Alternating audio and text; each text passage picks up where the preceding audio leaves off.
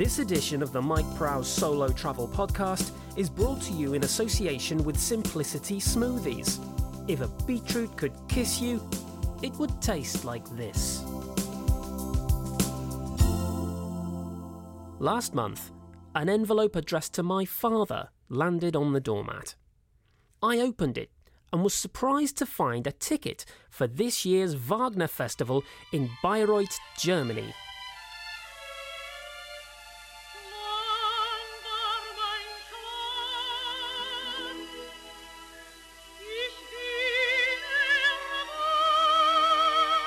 As a keen fan of Wagner, it was my dad's dream to one day attend the annual celebration of the great man's work. Sadly, tickets are highly sought after, and the waiting list is 10 years. Dad must have applied for this at least a decade ago. So in this episode, I'm going on a journey to take my dad's place at Bayreuth and live his dream for him. Expect some poignant thrills and perhaps a tear or two as I cross Europe to take my dad's place in Wagner Valhalla. This one's for you, Dad.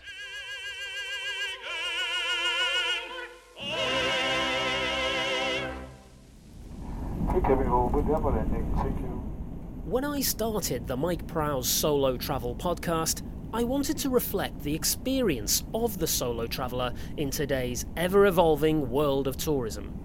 Open a holiday brochure or spend a couple of days staking out your local Thomas Cook, and you'll see that the single tourist is essentially invisible.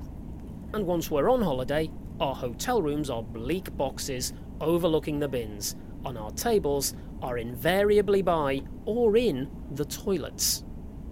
Also, we're forced to pay the dreaded single supplement, or loneliness tax as I call it. Over the years, solo travellers have tried a number of ways to avoid being hit by this extra expense. From holidaying with a life-sized effigy of an imaginary spouse, to spending the holiday disguised as two people. But we are invariably found out and shamed right there in the foyer by the cackling hotel manager. On the other hand, it's not all bad for the lone wolf. A few years ago, being the only guest in Bhutan's only hotel led, due to a series of bylaws I never fully understood, to me being crowned emperor for the duration of my stay. I was both impressed and saddened by the cruelty of my regime. Bayreuth is a paradise for the solo traveller. The small town's strict Lutheran council have put in place legislation banning any of its hotels from offering double beds, or indeed double rooms. Welcome to my world, couples. And don't think you can just push two single beds together. They cannot be made to touch due to powerful repelling magnets. I bet that when I came out as a Wagner buff earlier, a lot of you said to yourselves, "Crikey, I never had old Prowsey down as a racist." I want to make it clear from the off that while I love Wagner's music, I find his racism unoriginal and long-winded. Since arriving here, I've been thinking a lot about problematic art and our reaction to it. Wagner may have been an anti-Semite, but if his artistic gift had manifested itself through, say, pottery rather than music, would the work have the same problems? It's possible to imagine an anti-Semitic opera, but can any of us imagine an anti-Semitic fruit bowl? I can't.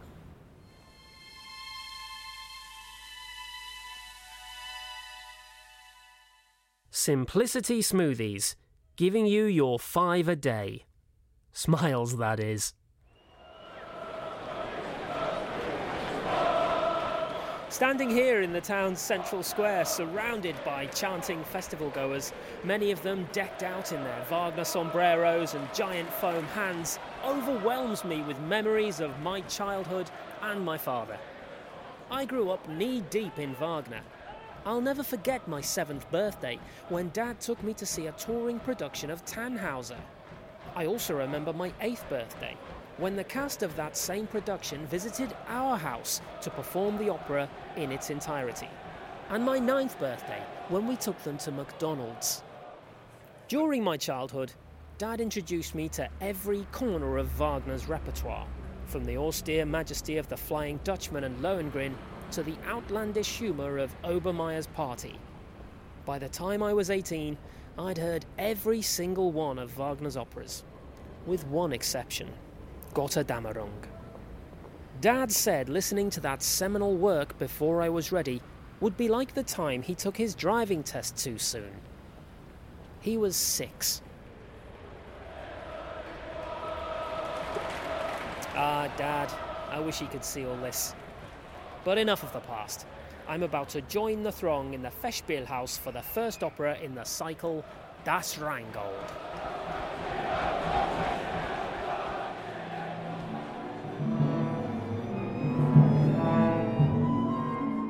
I've just taken my seat in the auditorium. What's little known about Wagner is that he was also a prodigious inventor. In addition to writing the 13 epic operas for which he is famous, he also invented a new kind of chair. This piece of experimental furniture, named Der Wagnerstuhl by its inventor, was notable chiefly due to its distinctive 5-legged design. Working at the peak of his creative powers, Wagner saw the 5-legged chair as the solution to the majority of mankind's woes, including incorrect posture, kidney disease, and communism. Wagner's friend, the philosopher Friedrich Nietzsche, disagreed, taking time out from writing Also sprach Zarathustra to point out that Der Wagnerstuhl was just one more leg on a 4-legged chair. Enraged, Wagner wrote back, saying that with its extra leg, his chair must therefore necessarily be 25% better than a 4-legged chair. In order to show what he saw as the flaw in Wagner's thinking, Nietzsche sent Wagner a design for a 6-legged chair, saying that by Wagner's own reasoning it was 20% better than Der Wagnerstuhl. The infuriated Wagner replied that Nietzsche's chair, far from being a new entity, was merely a bastardization of his own design, and brought a lawsuit against the philosopher. Nietzsche then penned his immortal broadside, Nietzsche contra Wagner, in which the philosopher developed his prevailing view that Wagner's chair, and I quote, was shit. Now you know this story. Next time you're in Bayreuth Festspielhaus, take a look at a chair, and you'll see it has 5 legs and 3 armrests. So that's Das Rheingold out of the way. What an experience. As an opera purist, I was initially appalled by the presence of the dreaded Sir titles, but that turned out to be just an illuminated exit sign, so I was able to relax and enjoy the opening section of the Ring Cycle in peace. For Wagner aficionados, going to see just 1 or 2 of the operas in the Ring Cycle is far worse than seeing none of them. It's vital to see them all and in the right order, like the Carry On films. Simplicity Smoothies, teaching your intestine to smile again.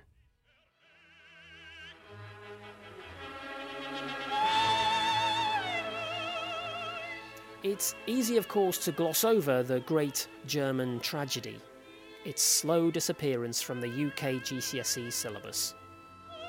Language teaching has always been a disgrace in Great Britain. Even the teaching of English is mostly left to our parents. The latest studies show German is being eclipsed by Spanish in our schools, partly because it's easier, and partly because of the vastly increased chart presence of Spanish hip-hop, with its colourful stars and terrifying rhymes.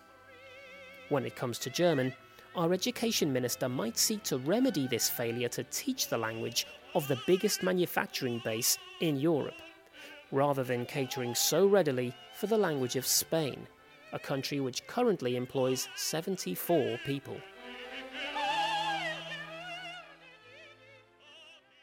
Simplicity Smoothies. Tastes just like 15 bananas should taste. Day 3 now, and I'm really drinking in the atmosphere of the place.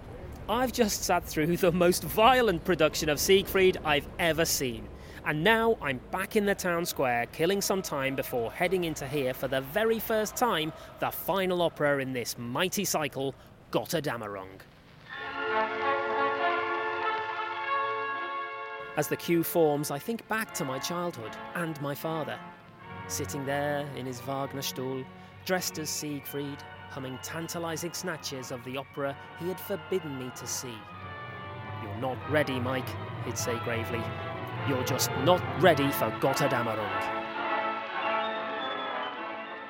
Well, Dad, I'm ready now.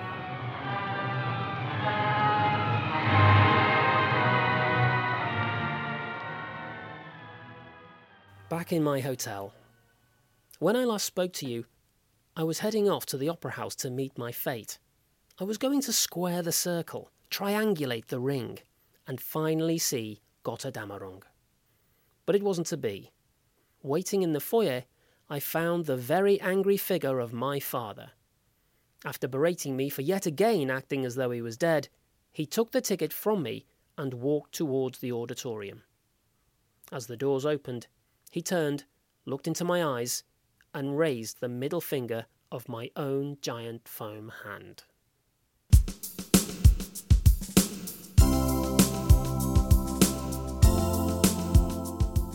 That's all from the Mike Prowse Solo Travel Podcast. Join me next time for more solitary global insights. It's good to be home, and even after my adventure, I still enjoy the music of Wagner. Time to sit down and enjoy some in my father's Wagnerstuhl.